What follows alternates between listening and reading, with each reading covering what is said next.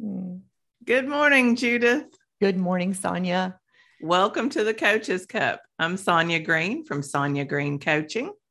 And I'm Judith Fender. I'm one of the amazing coaches with the No BS weight loss program. And this morning we are talking about stress and burnout.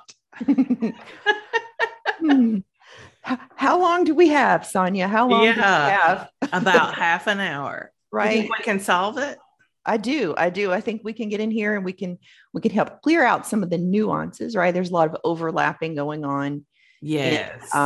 In the symptoms of burnout. And so I think we wanted to start with the definition of the pre-Googled definition. Yes, you are my definition queen. So Freudenberger was an American psychologist back in the 1970s. He coined the phrase burnout. And loosely, his definition is the state of emotional, physical, and mental exhaustion caused by excessive and prolonged stress. And I found it in the book Burnout by Emily Nagoski and Amelia Nagoski. They talk about burnout. It is not a medical diagnosis. It is not a mental illness. It is a condition related to overwhelming stress. Yeah. And the completion, right? That's my battery pack hitting the floor. That's all right. Okay. Yeah. Overwhelming stress. And ultimately, it's an attitude, right? I just don't even like that word, though, attitude. Because it's a thought that's creating a feeling inside us. Right. It's a state of, yes, it's an emotion. Could we call it an emotion? Burnout is an emotion if we go with... I would say burnout is deeper than that. And one of the things that I want to talk about, because sometimes people get confused in the difference between overwhelm, which we do talk about as an emotion, versus burnout. Well, and stress, we call stress as an emotion. Yeah. I mean, stress is definitely brought on by our thoughts, right? Mm-hmm. Mm-hmm. So anytime we're trying to outrun negative emotion, which is what usually brings all this on, right? It's usually based in a feeling of scarcity. Mm-hmm. Which is so interesting because you and I kind of went down two different portals, right? Of finding information around this. And so I would go with the stressor of getting us in the fight, flight response. Yes, so like feeling anxiety, right? And avoiding a negative feeling like you're talking about, and scarcity because it's coming from the thinking of like, I'm not good enough. I'm going to have to work harder. And I don't have enough time. Enough time. Exactly. Yeah. Yeah. And so just a really quick, I want to give an example because I think overwhelm and burnout people get confused about. So I want to give you a quick personal example of what overwhelm is versus burnout, because I actually had this happen just yesterday. So I have a lot due. I mean, like most people, I'm running in 100 different directions in any given week. And I had a lot of things due that were going to be due this week and next week. So last Friday, as a gift to myself for the weekend, I planned this week last Friday. Instead of waiting till Monday, I went ahead and did it Friday. And I was like, ooh, everything fits. And so I went into my weekend feeling good. Monday and Tuesday, everything got done. I was a boss. Wednesday, what I hadn't planned for was the fact that I'm tired on Wednesdays. I know I'm tired on Wednesdays. And I did not complete the tasks on my Wednesday list. So yesterday, I'm driving to work, to school. I've got two hours to think about this. Yeah. And I'm listening to podcasts on burnout in the meantime. And by the time I got to school, all the things that had to be done in the short amount of time, I had somebody stop by my office and need to talk some things through. So it was eating my time. And when I really got to sit down and figure out what had to be done, I was just like, I was totally in. There's not enough time. It's not going to get done. So I was like, stop, write it down. And I you all can't see this, but I literally stopped and started just writing down the sentences in my brain as they were shooting out. Mm-hmm. And by the time I have a pretty good paragraph here, but by the time I got about 2/3 of the way down, my next sentence was, none of these thoughts are serving me. They keep me spinning. I can rid my brain of them now. I will mentally flush them down the drain. Flush. Flush. Yes, because that's where those thoughts were coming from, right? Yeah. Delete. Yeah. And then I looked at the time and I jotted out what my new updated schedule was going to be. I put on some soothing music, which always gets me in a working mood. Well, not always, because it didn't on Wednesday, but it gets me in a working mood. And I completed everything on that list. Not everything I'd missed for Wednesday, because I couldn't do in an hour. I couldn't do a day's worth of work, but everything that was on my list, I completed it. Plus I got a few extra things done. Oh, wow. And it had passed. Mm-hmm. That's overwhelm. It's that you're spinning, but you can get it done and you can move on. Mm-hmm. Mm-hmm. Burnout, I think, and you can talk about this from what you've been reading too. It's that flat feeling that just kind of hangs with you. Right. It's going to look more like lack of productivity, starting to disconnect from loved ones and peers, Yes. not wanting to socialize. It's focusing on all your past failures. Right. And it can look like, and I think, the overlapping, like I saw a Venn diagram and it had, how it can lead into depression left untreated. Absolutely. That burnout, like it goes through the phases because again, you have that anxiety kicking in, and in the beginning of burnout, it can, and how the cycle keeps repeating itself is because you will go through the phases. Like had you not completed this cycle you just did, and not gotten things accomplished and told yourself a shitty story, then it could have looked something like you going to sleep, waking up the next day, telling yourself, I'm just going to have to work harder. I'm going to have to do this. And I'm going to get this and start trying to think it's about tightening down. Mm-hmm. And that just in itself creates more of the feelings, because you cannot, and I'm going to go there, like that executive function becomes compromised. Yes. Compromised. I have been there. I'm like, I'm no way off, but it's that. Yeah. You can't produce. You can't function on some level. It's real. And it can come from burnout left untreated, for lack of a better word. Yes. Unmanaged, right? And that's without, and it comes back to so much what we teach our clients and with life coaching is, learning to feel your feelings, learning to tap into your body and recognize an emotion and let the emotion cycle through and asking yourself, what do I need? And how to complete those cycles of feeling your emotions. Yeah. It's easy to get into the cycles like overwhelm and stress. They're around us all the time. Mm-hmm. Mm-hmm. But it's really, I think, like what you said, it's stopping them, letting that emotion play through, journaling through like I did yesterday. That cycle that had been building since I didn't honor my calendar on Wednesday, it had been building. I wasn't focused on it completely, but it was in the back of my mind, which I think is even worse when we keep pushing it. Yeah. Well, I was even going to offer to you thinking about, so there was Wednesday, you not getting things done. And then there's that 2-hour car ride where you got to build up all the stress, right? Tell the story, all the story, try to figure it out. Yeah. And according to what the completion of the stress cycle would have been like you getting out of the car. And like, so we hear so much about, the caveman brain, right? The habit brain. So your perceived threat would be, the tiger, the lion chasing you in that 2-hour car ride. And you are literally immobilized sitting there, but it's playing out in your brain would be getting out of the car, going for a walk, burning out, finishing the cycle. Mm-hmm. But I think I would offer that your journaling did do that. Like you're creating the awareness and just someone who's advanced in thought work and that understanding. Yeah. Yeah. And that's what, for our listeners, if you're not in burnout, if you're just in that scarcity cycle that we all get in from time to time, Not good. Especially women, right? It is. It's according to the Nagoski sisters and their data that it is more pervasive in women than men. And women fall into the emotional exhaustion. Yes. Men fall into the depersonalization component.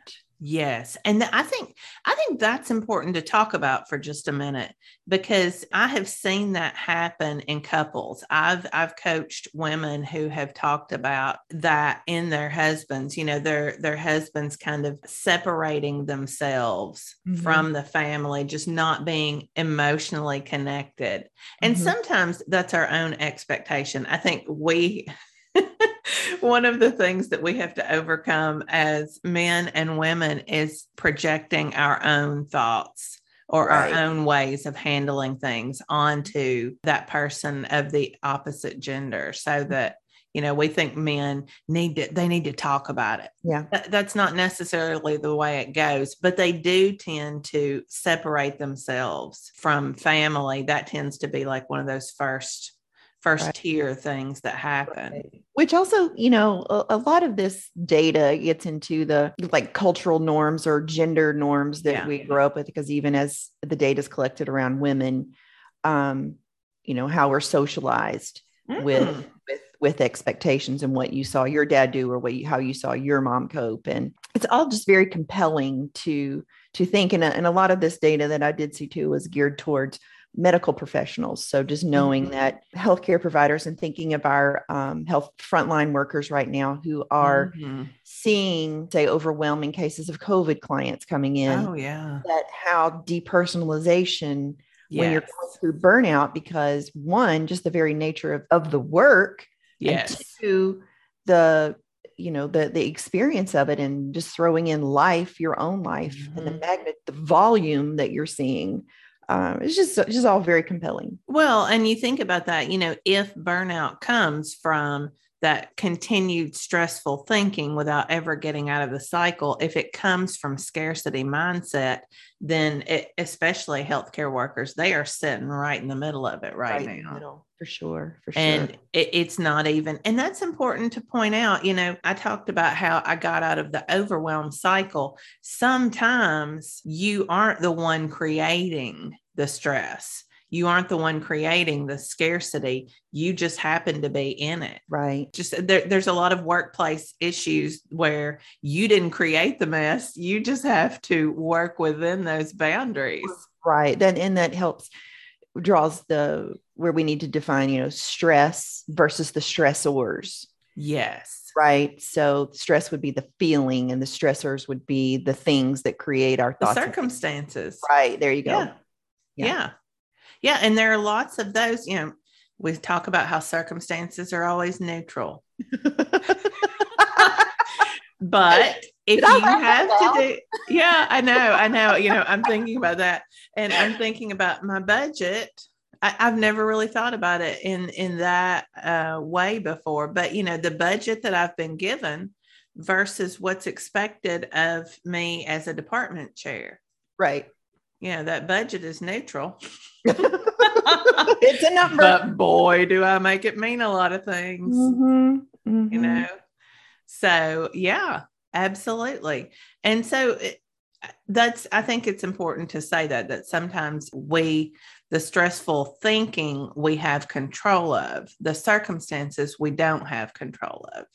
But, I think about the person who, going back again, I watched a podcast with these Nagoski sisters, and they're identical twins. And one is, I don't know, she's like a music conductor, has her PhD in it or whatever. And the other is a behavior something.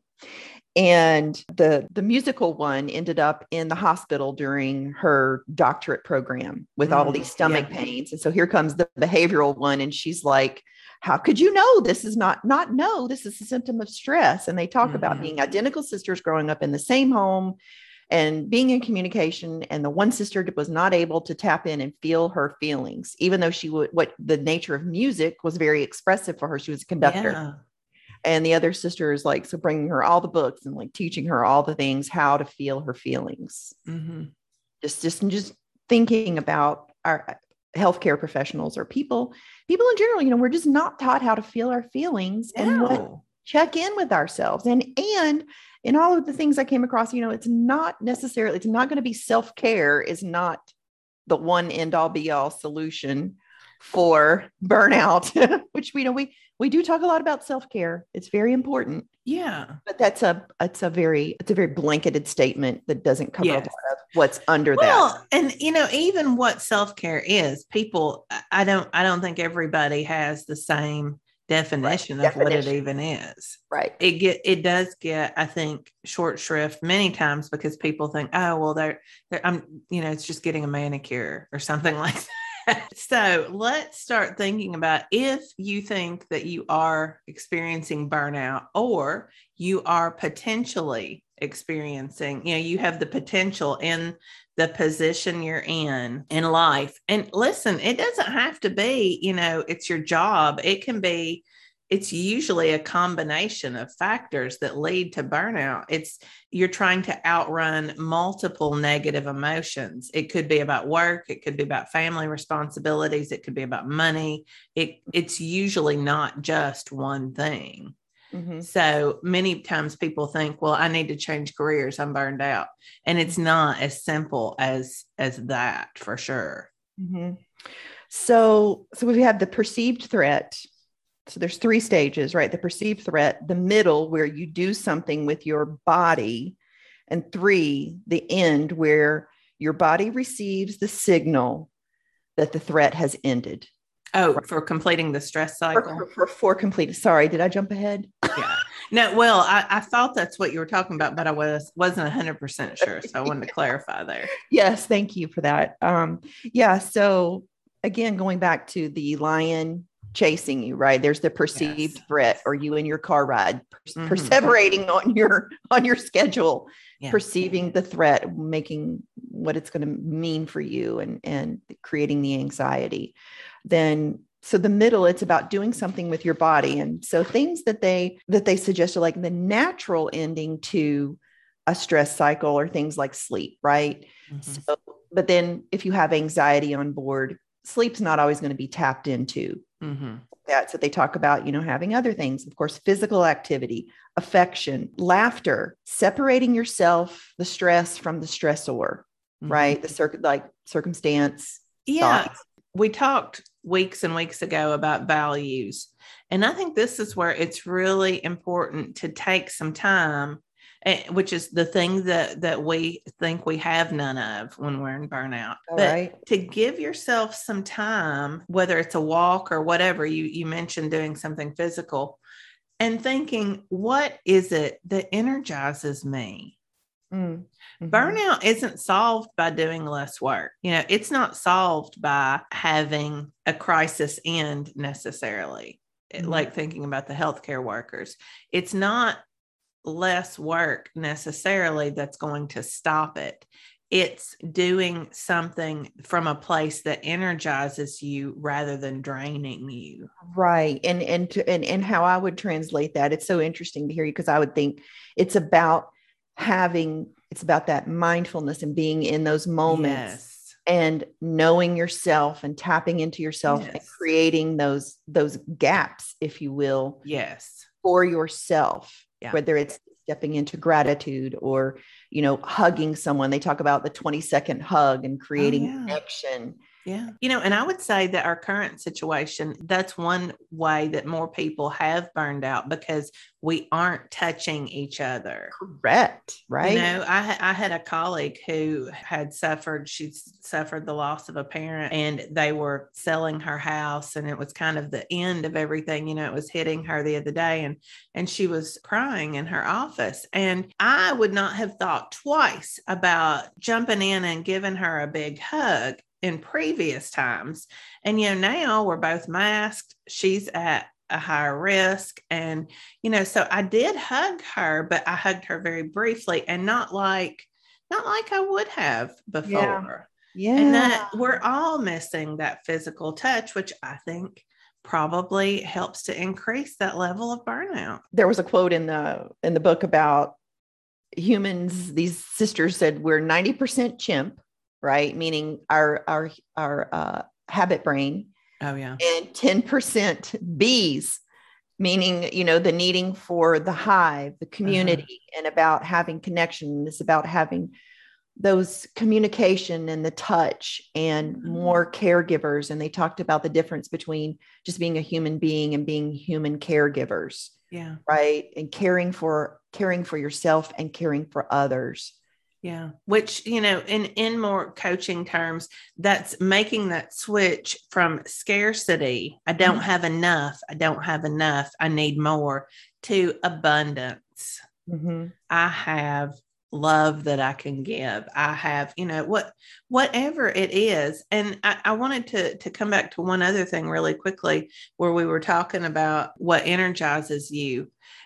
Working too much is not what burns people out, because all you have to do is look at what people are doing. I mean, there are people who are totally engrossed in their work and they are energized by that. Right. Because it feeds all of the things that they love. And then there are people who are just on that hamster wheel, running as hard as they can and just worn out. So it's not working too much that causes that. It is that mental space you're in. 100%. Was it Brooke said, get off the hamster wheel and get on the track? Yeah. Yeah, exactly. I knew I had heard that somewhere. Yeah, not original. I'm going to use that today. I'm going to use that today in my coaching. Yeah. I seriously, at least once a day, someone will come to me. I'm on that hamster wheel. Yeah.